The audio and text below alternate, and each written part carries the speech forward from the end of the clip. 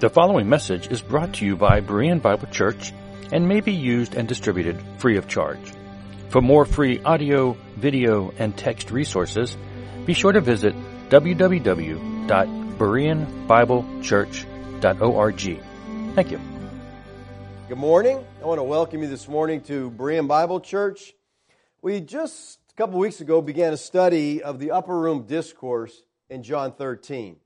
Now, this discourse begins with the Lord's Supper and the Lord washing the disciples' feet. I think we all understand that Yeshua washed the feet of the disciples, but maybe what we don't understand is why. And you'll get various answers to that question. So that's what we want to look at today. Why? Last week we had titled the message, Yeshua washed his feet, and today we added the why. Why does he wash feet? This passage that we're looking at can be divided up into three sections. The first three verses form an introduction, basically. Verses 4 through 11 are a narrative of the foot washing, and then verses 12 through 17 give us the interpretation of the foot washing. So today we're going to look at the interpretation. And let me just ask you this. Whose feet is our Lord washing?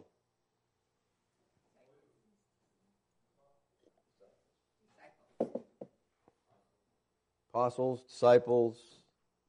How many? All right. As we look at this upper room discourse, which is the Lord's teaching on the last night of his life, I think there's something we need to understand here. There were more than just 12 people in that room with Yeshua in that upper room. Forget about the painting you see, with the 12 guys all on the same side of the table posing for their picture, okay? That's not reality, all right? We don't know how many people were present at that meal, but I'm confident that it was more than just the 12. If you look at Mark's gospel and just kind of focus on Mark's gospel, you'll get the idea that it was just Yeshua and the 12 in that upper room. And that's because Mark concentrates his attention on the 12 and rarely mentions anybody else, any other disciples other than the 12. But in Luke's gospel, we see that Yeshua had a large number of disciples. In Luke 6:17, it says, he came down with them and stood on a level place with a great crowd of his disciples. So here's a whole crowd. Now watch what it says. And a great multitude of people from all over Judea, Jerusalem. So you got a great crowd of disciples, and then you got a multitude of people. So he's making a point to distinguish. There's a whole lot of disciples there in this crowd that are following him. In Luke 10:1 it says, after this, the Lord appointed 72 others and sent them out ahead of him, 2 by 2, into every town and place where he himself was about to go. Now, you notice the text here says 72. The New American Standard, the King James, and the Young's literal translation, I have to emphasize that because I always say living, Young's literal translation has the word just 70. Now, it doesn't say 72, just 70. Now, there are several manuscripts that say 72. There's quite a few translations that do that. Sometimes the Jews would choose 6 out of every tribe because this was a number of the Sanhedrin. That's where they come up with the 72. But the names of these 70 disciples are found in the margins of some ancient manuscripts. And so there's a lot of question of the accuracy of that, but it actually names them. So what I want you to focus on here is he's sending out these 70, these disciples, that they're going out to carry out the gospel. So there's really no reason to believe that only the 12 were with the Lord in that upper room. Acts 1 tells us about a time when the 11 remaining apostles named a replacement for Judas. And they began by selecting 2 men. But notice what is said about the group which these 2 came out of in Acts 1:21. Of the men who have accompanied us during all the time that the Lord Yeshua went in and out among us, beginning from the baptism of John until the day when he was taken up from us, one of these men must become with us a witness to his resurrection. So this text teaches us that Yeshua had many loyal disciples that accompanied him throughout his time here on earth.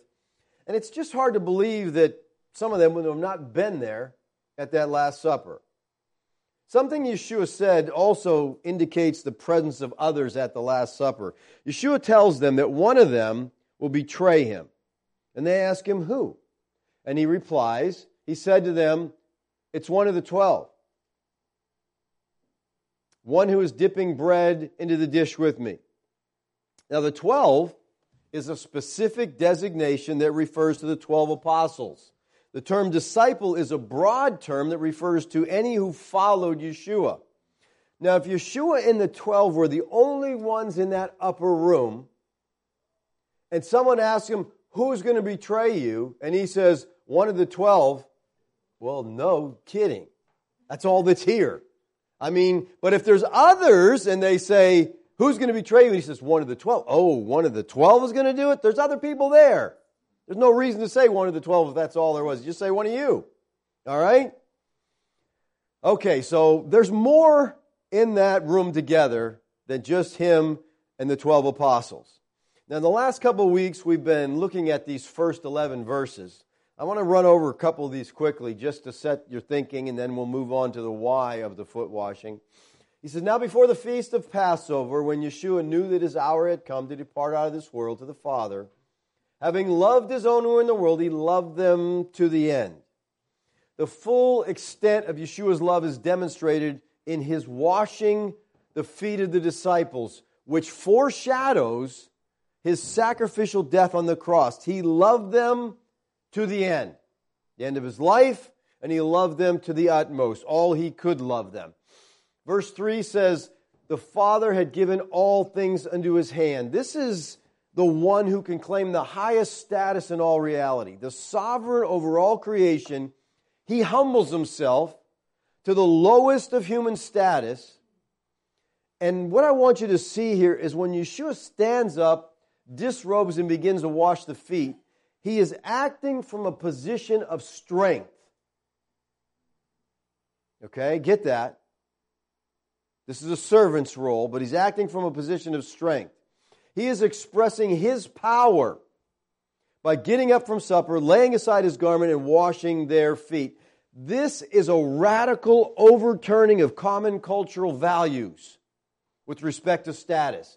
This is not right culturally. This is unheard of and this is shocking. But people, that's what we have to understand about Christianity. It turns the culture upside down in the fact of the view and some of the things that the culture holds to, especially our culture. Now remember the context here? According to Luke 22, at the moment that he begins to wash the disciples' feet, what had just gone on before this? The disciples are having an argument about what? Who's the greatest? They're all sitting around arguing, hey, who's the greatest in the kingdom? And as they're arguing and fighting over who's the greatest, the sovereign God of the kingdom gets up and begins to show them who the greatest is. The greatest is the slave. The greatest is a servant. He says he rose from supper, he laid aside his outer garments, taking a towel, he wrapped it around his waist. He poured water into a basin and began to wash the disciples' feet and to wipe them with the towel that was wrapped around him. Now, in our last study, we looked at the cultural significance of foot washing. And I want to stress that significance again and just maybe add a few things here because I think we really need to grasp this. For those of Yeshua's day, foot washing was a necessary and a regular chore as taking a shower would be for most modern people today. Please get this. Foot washing was a necessary and a regular chore. It was something that needed to be done. You got to hang on to that, okay? It's going to be important in a little bit here. It's a necessary chore. Foot washing appears in the ancient literature most often as preparation for a meal. Okay, you're getting ready for the meal and you wash your feet. You're like, that makes no sense. Okay? No, to our culture it doesn't make sense. But to them, they're not sitting at an upright table. They're leaning, they're reclining on their arms, and their feet are outward, and you got somebody's feet near you, and they're all nasty and dirty because they've been walking through the dust and dirt. All they had is sandals on. So when you come in, you wash their feet so you have this meal and you don't have this stinky, muddy feet in your face as you're eating dinner. All right? It was a duty of hospitality. Washing someone's feet was an unpleasant task, as you can imagine, which no one except a servant or a slave could be expected to do. They didn't expect anybody to do this but a servant or slave. And we said even a Jewish slave they didn't want to do it. They'd get a Gentile to do it. It was in fact the typical servant task. The one thing that no one else should do. Now in a household without servants, everybody was expected to wash their own feet. Here's your water. Take care of your stuff. Nobody here is going to do that for you, okay? So that's what... Now, in a society highly conscious of relative status, it would be unthinkable for this servant act to be performed for an inferior by a superior on the social scale. Whenever it was done, and there were times when it was done, not by someone who wasn't a servant, but the person of lower status would always wash the feet of the person of a higher status. It would be a contradiction of their social relationship to do it the other way around. And there were instances in which a pupil might wash the feet of a teacher. And that would be an extraordinary show of devotion. I mean, you're showing this teacher, we just really love what you're doing. We think you're awesome, and so we're going to wash your feet. But the reverse was never done. Abraham is a man who was famous for his hospitality to strangers. But notice his response to Yahweh and two angels. Genesis 18.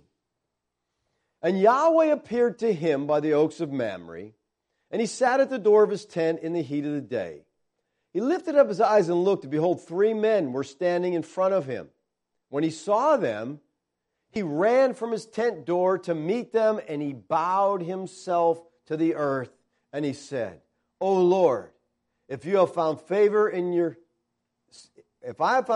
sight, do not pass by your servant. So Abraham sees these visitors as superiors, right? He's bowing to them. He calls himself a servant. So as his servant, he should wash their feet, right? Well, notice the next verse. Let a little water be brought and wash your feet and rest yourself under the tree. What's strange about that verse? He says, let me get you some water so you can take care of your own stuff. You wash your own feet. Listen, one of the visitors is Yahweh, and Abraham says, wash your own feet. Now, what's interesting here is in the Septuagint of this verse, Abraham's servants washed the visitor's feet. The Septuagint, a Brenton translation is translated from the Septuagint, and it's different in places, but it says, let water now be brought and let them wash your feet. In other words, let the servants do it. The Septuagint is the Greek translation of the Old Testament. Now, the translators of the Septuagint, knowing that Abraham had servants, thought, it's more hospitable if the servants do the foot washing instead of just giving somebody some water. So they translated as, let them wash the feet. Now, there's a pseudepigraphal work called the Testament of Abraham. And in the Testament of Abraham, Abraham himself washed the feet of the 3 guests. In A6.6, it records Abraham as saying, when I was washing his feet. So you got these different records here. Abraham says, here's some water. Septuagint says the servants do it. Pseudepigraphal work. Testament of Abraham says Abraham does it. Well, bottom line here is the Scriptures tell us Abraham didn't wash these visitors' feet. He seems to have understood that they were divine, and yet he still doesn't wash their feet. And as I said earlier, washing feet was a typical servant task. It was something nobody else was going to do. That's a servant's job. So here is our Lord. Again, they're fighting. I'm better than you. I'm better than you. I should be higher in status around here. I should be leader in the king. I should sit at the right hand. And the Lord disrobes and begins to wash their feet. People, this is a shocking slap upside the head to these people who are sitting there arguing among themselves. Wait a second. I mean, they would literally be shocked. And that's why Peter says, oh man, never. This is culturally unacceptable. You can't do this, Lord. Now, as I said, foot washing was a task that needed to be done. And they're here at dinner and they're arguing and yet didn't do it, so the Lord did it. And I think it was also a way that Yeshua could demonstrate His unfathomable love for His disciples. Lazarus understands that foot washing in relation to the cross, where Yeshua, who in chapter 13 undertakes the role of a slave and finally dies the death of a slave on the cross. Verse 8, Peter said to Him, you shall never wash my feet. Again, this is not right, Lord. You're violating, you're destroying culture. Never should a superior wash the feet of an inferior. So Peter's humbly saying, I'm inferior to you, you can't do this. Yeshua answered him, if I do not wash you, you have no share with me. No share. Now look at verse 10. Yeshua said to him, the one who is bathed does not need to wash except for his feet, but is completely clean. And you're clean, but not every one of you. Now, in 13:8, the word wash here is the Greek word nipto, which means to wash parts of the body. If you're going to wash your hands, you'd say nipto, I'm going to go wash my hands. While the word bathe in 13:10 is luo, and it means to bathe all over. If you're going to take a shower, you say, I'm going to go luo. So Yeshua is saying the one who has been bathed all over only needs to wash his feet. His feet got dirty. You had a bath, but your feet got dirty on the roads, and now you need that clean. So the initial and fundamental cleansing that Christ provides is a once-for-all act. Regeneration. Once you have believed in the Lord, you have been born again. All right? You don't need a cleansing again in the sense of a total cleansing. You're clean. But you need a daily, continual cleansing from sin that you pick up as you're walking through this world. We need cleansing from the acts of sin to maintain our fellowship. We don't need another bath. And as we talked about last week, I see this foot washing as a picture of an ongoing daily cleansing that we need to keep a relationship with the Lord. And I see foot washing as greatly connected to our time in the Word of God. You can't fellowship with someone you don't know, and you can't know someone you don't spend time with. And the only way to spend time with the Lord is in the Word. Reading it, studying it, memorizing it. And as we do that, we are cleansed. As we spend time in the Word, James says it's a mirror it holds up to us, and we see, oh man, that's not right, I got to fix that. And it causes us to come to the Lord in confession and forgiveness and say, Lord, that's not right. I don't need to do that. And I don't understand how a believer can walk in fellowship with the Lord without spending time in the Word. And listen, people, we don't have any excuses. You can make them up, but we don't have any excuses. This culture is into entertainment more than anything else. We work less than any people around, and yet we don't have time for anything because we're too busy entertaining ourselves. We need to walk with the Lord in the Word. And I encourage you to read through the Bible once a year. All right, December's coming up. And Mike Sullivan is doing a daily thing. He's taking our stuff that we have on the website as far as the schedule of reading. And he goes through it each day and adds comments. And it's just encouraging. You know, you can go there. You can get some insight. It's in on our Facebook page on Facebook. The Berean page there, and it's there, and every day he goes through it, and just the time when, in a year you'll go through the whole Bible. And when you get done with the year, you don't say, I did it, great. No, you start all over again. And the next year you start all over again. And every day, because you have to keep being reminded. So as we walk through this world, people, we're going to get our feet dirty, and they need to be washed. And the Lord says, if I don't wash you, you just don't have fellowship with me. So, Now we come to Yeshua's interpretation of the foot washing in verses 12 through 17. And this really focuses on the reversal of values that come with the kingdom of God. This might be shocking to you, but the kingdom values are very different than our culture's values. You understand that? They're countercultural. But yet, it seems like we fit into the culture too much. Verse 12. When he had washed their feet, put on his outer garments, resumed his place, he said to them, do you understand what I've done to you? Now, the Greek words used here, put on, and in verse 4, laid aside, these are unusual words. Instead of the usual words for taking off and putting on clothing, the text says that Yeshua laid aside, tithemi, and he put on, lambano, his garments. And these are verbs found elsewhere for laying down and taking up his life. See, this is a picture here. It's a picture of the kenosis, of the self-emptying and the dying of Christ. Then he asked the disciples, do you understand what I've done for you? So, in this verse, Yeshua begins to explain the significance of what he had just done. Although the full comprehension would come later. He told them that in verse 7. I know you don't understand now. You'll get it later. But the Greek text here suggests, do you recognize what I have done? Well, they would say, yeah, you washed our feet. We get that. Okay? Physically. But he was pointing to the symbolic meaning behind what he had just done. They understood he washed his feet. He knew they understood that. But do you understand what I'm doing? Do you recognize the significance, is what he's saying, of what I've done? And the answer would be no, they didn't have a clue. The foot washing was shocking to them. But you know, it wasn't half as shocking as the notion of a Messiah that would die as a slave on a cross. See, he's trying to get them to open their eyes and see the picture here. He says, you call me teacher and Lord, and you're right, for so I am. Now, the traditional Jewish title of rabbi and Lord are typical ways that the disciples or servants of a rabbi would address their master. Both titles were respectful and acknowledged Yeshua's superiority. Okay, so their colleague, they recognize you're superior, and yet you're washing our feet?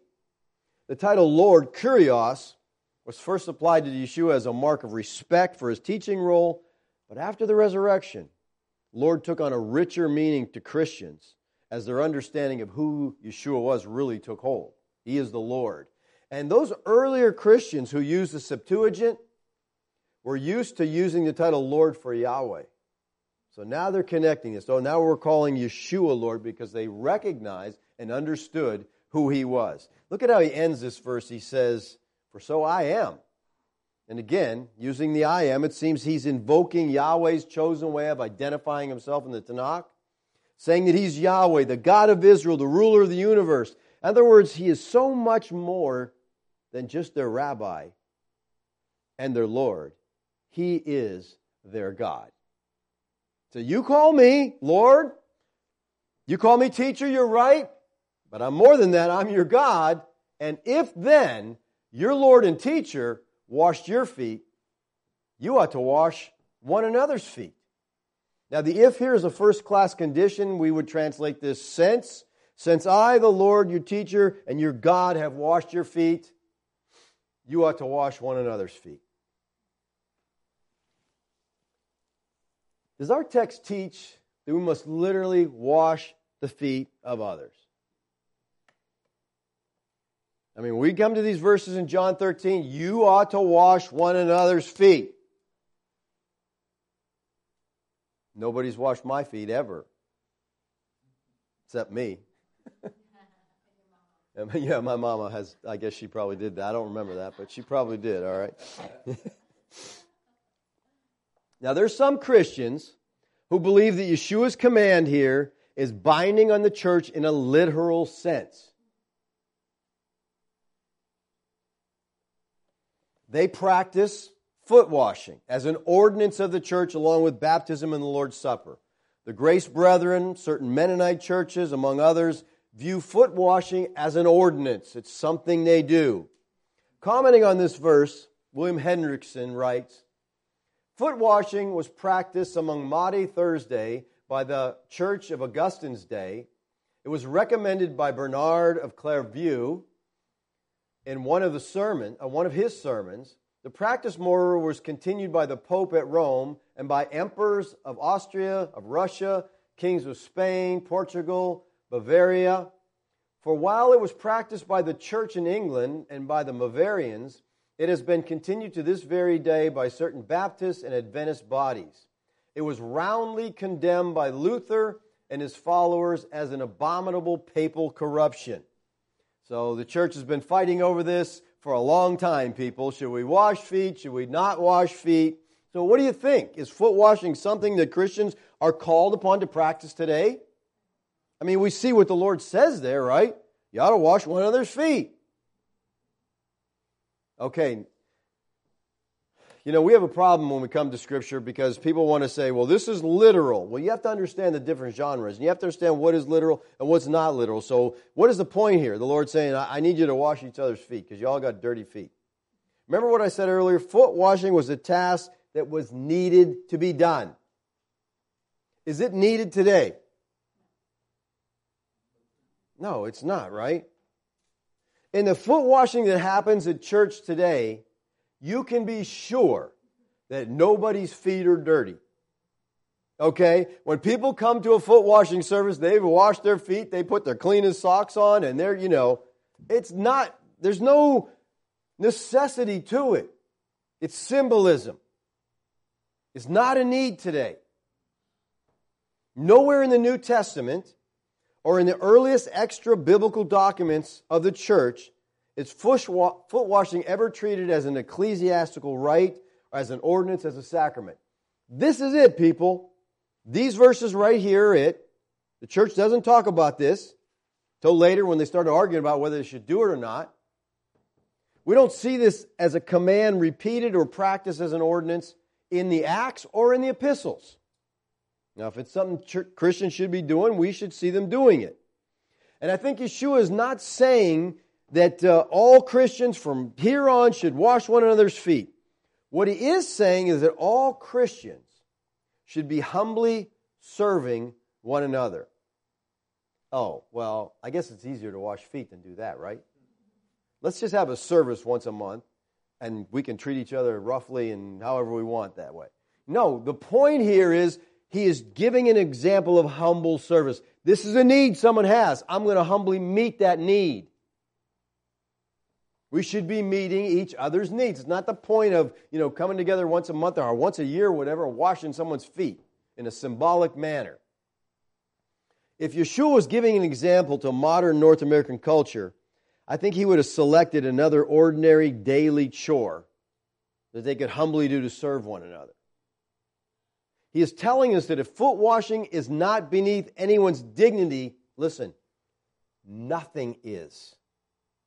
Nothing should be beneath our dignity in serving one another. In his culture, that's the lowliest task he could do, so he did that, and he said, you're to do the same. You're to serve your brother. I don't care how menial, I don't care how low the task is. Outside John 13, there's only one place in the New Testament that even references foot washing. Anybody know where it is? Anybody know who's doing it? Okay, it's in 1 Timothy 5:10. And this is talking about widows having a reputation for good works. If she has brought up children, has shown hospitality, has washed the feet of the saints. Now it's interesting here that we have a widow, not a slave, not a servant, just a widow washing the feet of the saints. In other words, Christians are doing this to each other. Because it was a needed act of hospitality. It wasn't a ceremony.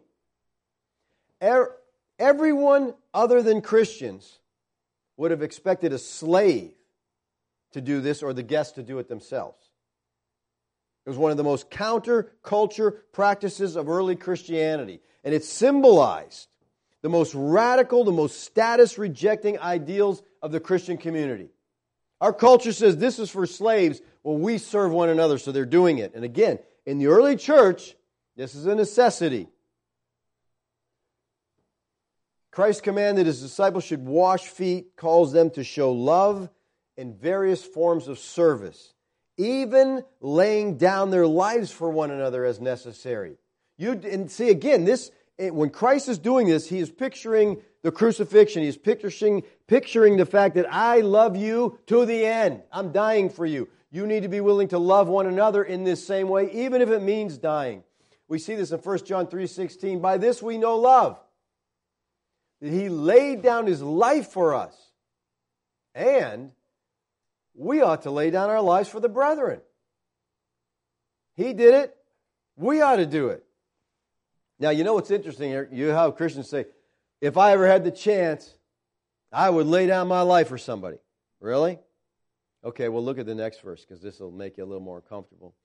But if anyone has the world's goods and sees his brother in need, yet closes his heart against him, how does God's love abide in him? You might say, I'm willing to die. Well, you want to do something? Then here. If your brother has a need, help them. He's teaching that we should do unpleasant tasks to serve others in the area of need. This means that no task is beneath us as we serve one another for Christ's sake.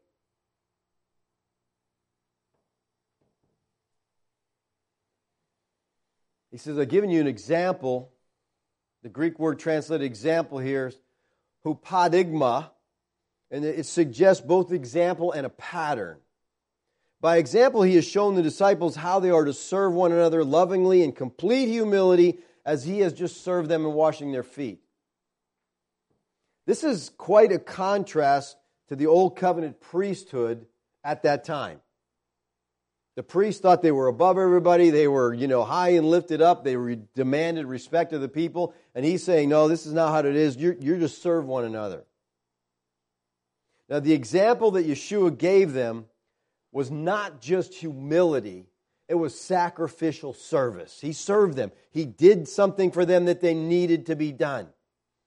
Disciples were supposed to follow the teacher's example. That's the whole point. Later rabbis even used earlier rabbis' behavior as legal precedent. In other words, it wasn't just their teaching. Well, this rabbi did this, so now that's binding, and we ought to do that. We are called as believers to follow the rabbi, to do what he has done. He says in verse 16, truly, truly, I say to you, a servant is not greater than his master, nor is a messenger greater than the one who sent. Now, the strong assertive truly, truly here is used at the beginning of a sentence, and it's doubled. It's an authoritative call. Listen up. Pay attention to something important. Lazarus puts this in the form of an aphorism, which is a concise definition of a statement or a principle. By common assent, a slave or a servant occupies an inferior role to his or her master. And a messenger, apostolos, does the same to those who sent him. Matthew 10 says a disciple is not above his teacher, nor a servant above his master. We understand that, right? We get that. His point is that no disciple of his should think it beneath him or her to serve others, since he, the master and sender, has humbled himself to serve. Remember the context of this foot washing. Let's look at the details that Luke gives us. This is right prior to the foot washing in Luke 22:24. A dispute arose among them as to which of them should be regarded as the greatest. That's amazing that they write that stuff down, right? Wouldn't you be embarrassed if you're one of them and this is recorded for all the church to read that you guys are sitting around? Who should be regarded as the greatest? And he said to them, the kings of the Gentiles exercise lordship over them, and those in authority over them are called benefactors. But not so with you. In other words, it's different for Christians. Rather, let the greatest among you become as the youngest, and the leader as one who serves. So they're arguing about who's the greatest on that last night of his life. He's about to die, and they're arguing who's the greatest. We don't really know what precipitated this conversation other than human pride. But in our society, as well as in theirs, greatness was measured by how many people served you. How many obeyed your command? How many catered to your needs? As a matter of fact, in the Jewish culture itself, great time was spent deciding the relative rank of individuals. We do the same thing. It was important to know where people fell in the pecking order. How one dealt with a superior was far different than how one dealt with an inferior. Status, authority, and titles were all important in the protocol of the Jewish religious community. I got to know how to treat you. I got to know where you're at. Are you above me? Are you below me? Can I treat you like dirt, or do I have to worship you? How's that fit in? We're not really any different today than those first century Jews. We compare ourselves with others, and we desire the praise and the honor of others. The appetite for glory and greatness seems to be inbred in us. When we do something, we want to make sure people, hey, are you paying attention? You see what I'm doing? Who doesn't cherish the ambition to be somebody who others will admire rather than just be a nobody? We all tend to measure success and greatness by the criteria that the world uses. And then we take that criteria and we brought it to the church. See, the Lord's teaching the kingdom turns upside down these social things. But in the church, we turned them right back and we said, no, we'll just be like them.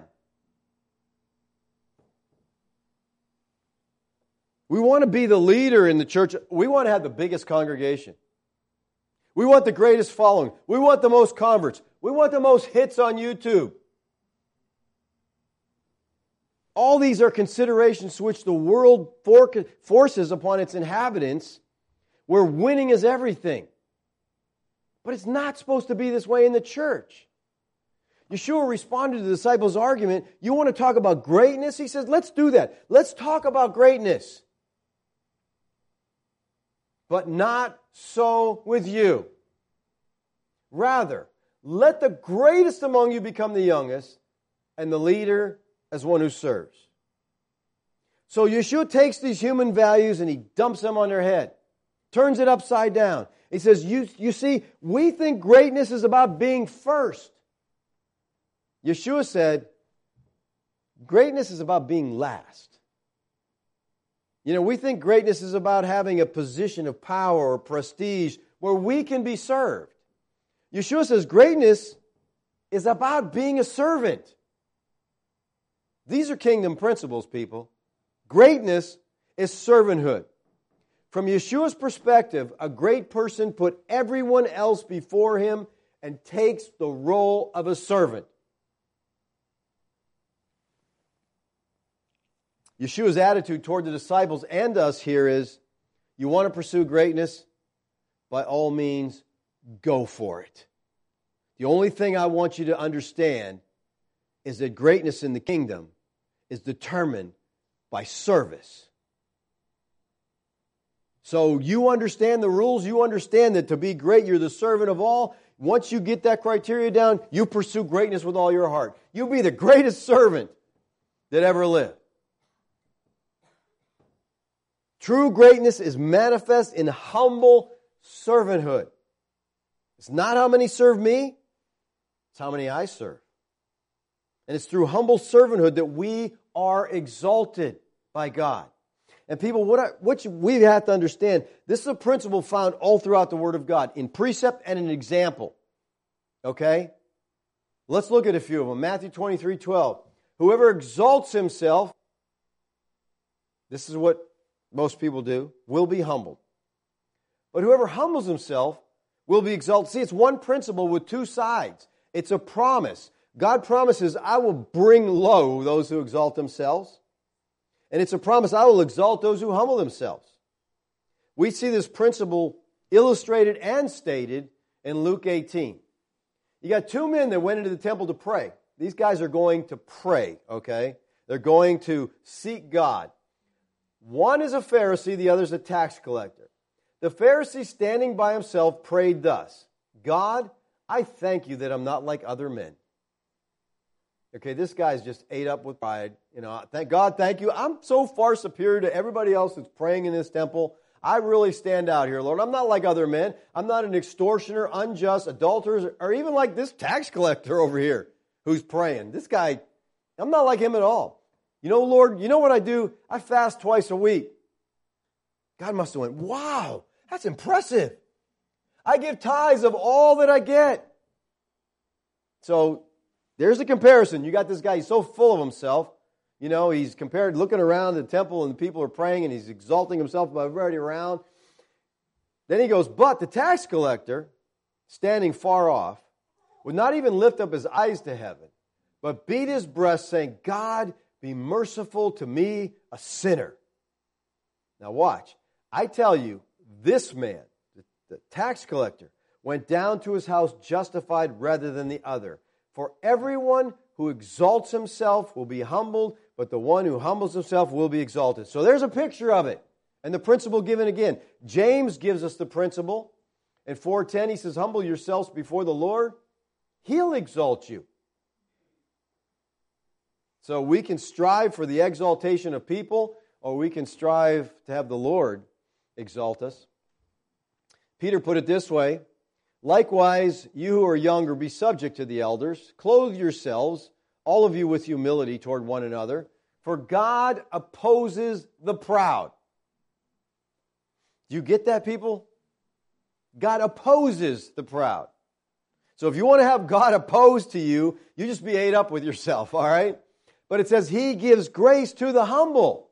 So humble yourself, therefore, under the mighty hand of God, so that in the proper time He may exalt you. Yeshua said it, Peter said it, James said it, Paul said it. It's a biblical law. Exaltation follows humility. Just as sure as the law of thermodynamics is the law that those who humble themselves will be exalted and those who exalt themselves will be humbled. We see the negative side of this in the principle in the life of the king Nebuchadnezzar. Remember him back in Daniel? He exalted himself. Look at this garden that I've made. Man, I'm the most wonderful king. I'm the most powerful king. I'm the greatest thing that ever lived. And so God said, I'm done with you. Boom. And so what happened? The next scene, he's out in the lawn eating grass, and his hair's grown out, and he's just like a wild man living among the animals. But when he humbled himself, God exalted him. And verse 37 says, now I, Nebuchadnezzar, praise and extol and honor, not myself, but the King of heaven. For all his works are right and his ways are just, and those who walk in pride, he is able to humble. He understood that principle because he just came out of 7 years of living like an animal. The teaching of Scripture is clear. God resists the proud. He gives grace to the humble. And yet, the seeking of glory and power is just filled the church throughout its ages. The church has followed the culture of the world. We have revered bishoprics, papal thrones, ornate mitres, monuments to power litter the pages of church history. The ambitious Pope Leo X sold indulgences to lay the foundation for his lasting monument to St. Peter, even though he didn't even understand the gospel. King James I of King James Bible fame, he sought to use the episcopal form of church government to secure his own position, in spite of objections of the Puritans and other nonconformists. People, I think you see this. The church in our own generation is filled with pride. Churches desire the title of world's largest Sunday school. They've resorted to all kinds of gimmicks and numerical sleight of hand to receive men's accolades. A couple of decades back, a Southern Baptist church determined to lead the denomination in baptism totals. So they would go to the local bus station, they'd grab a group of converts, take them to church, dunk them, and take them back and drop them off at the bus stop. So they could say, we had this many baptisms. People, I've seen this firsthand. I was involved in a Baptist church, and every year they had this Baptist conference where all the independent Baptists would get together at a conference, big conference where they're all together. The Sunday before that conference every year was a huge push to get as many people in the church as possible. Why? Because he's going to the conference and he can tell, I had this many people in church on Sunday. And I was a youth pastor, and he'd say, how many can you have in church on Sunday? I said, how much money are you going to give me? I could buy all the pizza. And I would say, okay, we're having free pizza, free this, free that, free... We used 4 buses to bring kids in there. I had over 200 kids in Sunday school class, teenagers. Give me the money, I'll get all you want. But that was so they could go to that conference and say, look how many people we had. We had a bus ministry. And so they wanted, you got to get these bus kids, you got to work hard, we got to get everybody in we can get in this Sunday. And I remember it well because that Sunday we were having what they call dinner on the grounds. In other words, we all went to church. Afterwards, we had dinner together. Well, you know what they did with the bus kids? They sent them home.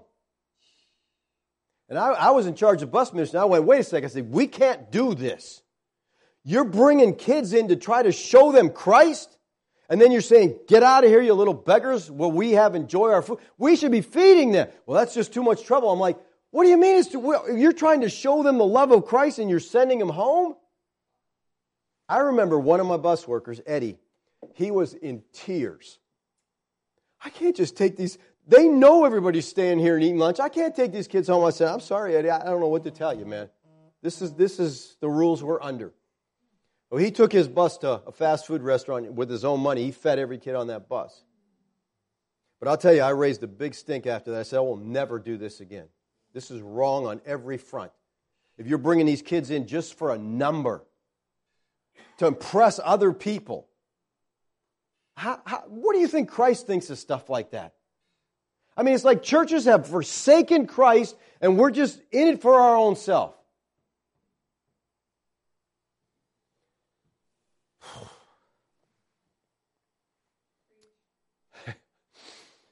It shall not be so among you. People, we're not to be like the world. Whoever would be great among you must be your servant. Whoever would be first among you must be slave of all. As followers of Christ, as those redeemed through the blood of Christ and now living for the glory of God, it shouldn't be so among us. The phrase among us implies all the disciples, every congregation of believers. He insists on a distinct contrast between the church, the kingdom of God, and the world. We've just Christianized the world and we got this little, we got preachers today flying around in multi-million-dollar jets who are going to their congregation and says, I need another jet. You guys got to come up with the money. And these people are in celebrity status and they're being worshiped. I heard a couple preachers talking. They couldn't ride on normal airplanes because there's a bunch of demon-possessed people on those planes. I'm like, this is the most sickening thing in the world. This passes for Christianity? No wonder the world thinks Christianity is a joke. Because it is for the most part. Churchianity is a joke. And we've got to show them something different as the followers of Christ. Okay, I think we get it. We're called to be humble. Our Lord was humble. He, the sovereign creator of the universe, washed their feet. So we're to be humble. Well, okay, what is humility? What does it mean? We can't be humble if we don't understand what it is. Well, first of all, humility is an attitude towards God, that God has absolute right over my life. He can do with me whatever He chooses to do with me, and I bow before Him and say, God's given and God's taken away, blessed be the name of the Lord. And people, that has to do with circumstances because, if we understand God's sovereign, whatever happens in our life, God brings into our life, and He brings it in for a purpose, and the humble person says, you're the potter, and I'm the clay, and you can do with me whatever you want. Blessed be the name of the Lord. Secondly, humility is a feeling of indebtedness toward people because of how graciously God has treated us. It's the opposite of feeling everybody owes you something. You know what I'm talking about. You know people like that. Everybody owes me something. I've met some rare people who felt everybody owed them nothing. But I've not met too many people like that. We feel that, well, you owe me your attention, you owe me your time, you owe me whatever. The more you are driven by what others owe you rather than by what you owe them in love and service, the less humble you are. Paul defined humility this way. You ready? Do nothing from selfish ambition or conceit, but in humility count others more significant than yourself. That's humility, people. You're counting others as more significant than yourself. Now listen, we all count some people more significant than ourselves, right? I mean, we've got our little chart. Here I am, there's people above me, but there's a whole lot of people below me. No, biblically, get yourself at the very bottom of that list so you're looking up to everybody. Everybody is more significant than yourself. This is against the grain of our culture, which is extremely self-centered. We're still part of the me generation. But you know what's funny? Everybody's, into themselves, but nobody really likes that, other people. Do you? I mean, we like people who are interested in us, not just themselves. We listen to people who talk about our concerns, not just their own.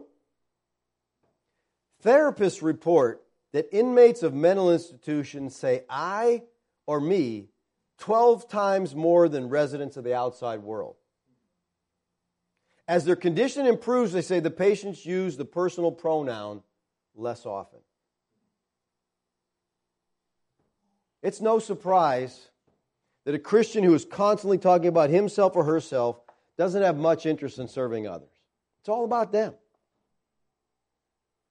So how do we humble ourselves and become a servant of all when pride is such a controlling factor in our life? Well, the solution to the problem of pride is to see yourself in a proper manner. To see yourself as someone who is saved and sustained by the grace of God alone.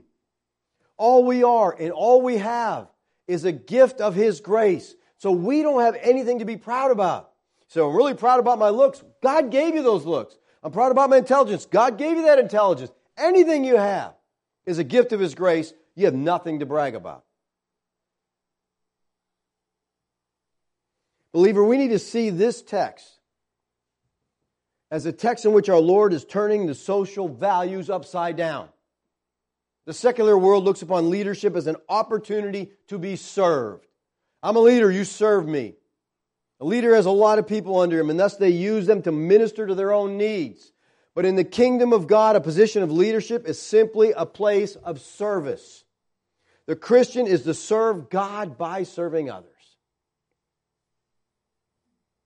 He closes by saying, if you know these things, blessed are you if you do them. Well, the first if here is the first class conditional, assumed to be true from the author's perspective. We just translate that sentence. Since you know these things, in other words, he's saying, you guys do know these things. I've taught them to you. The second if is a third class condition. Maybe you will, maybe you won't. Blessed are you. You might be blessed, you might not, because you might do these things and you might not. I think this kind of reflects the Hebrew verb shema, which shema means to hear so as to do. Shema Israel. The Lord our God is one. Hear so as to do. Blessed are you if you do them. Now let me ask you this. Anybody want to be blessed by Yahweh? Anybody want to be blessed? I do. Okay? Well, Yeshua here is promising God's blessing on those who practice humble service. That's what the text teaches. Blessed are you if you do them. Look at Luke 11:28. He said, blessed rather are those who hear the word of God and keep it. It's not just about listening. You hear it and you obey it. And then you're blessed in that. James 1:22 says, be a doer of the word. You want to know what it's like to live a happy, joyous Christian life? Well, follow the rabbi and be willing to wash one another's feet. Love one another because He loved us. This is the lesson. He's saying, love like this, disciples. This is kingdom theology. Love selfishly, humbly, in the most menial, simple necessities of life. Whatever it is, do it. Love at the lowest level of need. Follow your rabbi. Somebody has said this. You will know whether a person is a servant or not by the way they act when they're treated like one. You ever seen that fleshed out? Just treat somebody like a servant and see how they respond. I remember a story of Carrie and someone trying to humiliate Carrie at a meeting somewhere, a dinner, and he says, "Mr. Carey, I understand that you were a lowly shoemaker." And he says, "Oh, no, sir, just a shoe repairman." You can't humiliate a humble person. You can't do it. But it's easy to humiliate a proud person. But that's the picture here. The picture of our Lord taking the clothing of a servant, disrobing to become like a servant, washing the feet, a servant's role. And he's saying, this is what I'm calling you to do. Not that you ought to go out and wash each other's feet, but you ought to humbly serve one another in love, because that's the way the kingdom operates. We're esteeming others, all others, better than ourselves. Let's pray. Father, we thank you this morning for your word. Lord, it is uncomfortable. It is convicting. We realize, Lord, these are your principles. We realize this is our calling. We're to serve you humbly by serving one another in the lowest, most menial tasks. Father, I ask that you would deal with our pride. Father, we know you resist the proud. That should scare us, Lord. But you give grace to the humble. And Father, may we humble ourselves before you. May we humble ourselves before one another, that we may receive grace from you. Thank you, Lord, for your love to us. Thank you for that example. May we realize we are called to be different than the culture we live in. May we shine, Lord, as lights in the world. For your glory, Lord. Amen.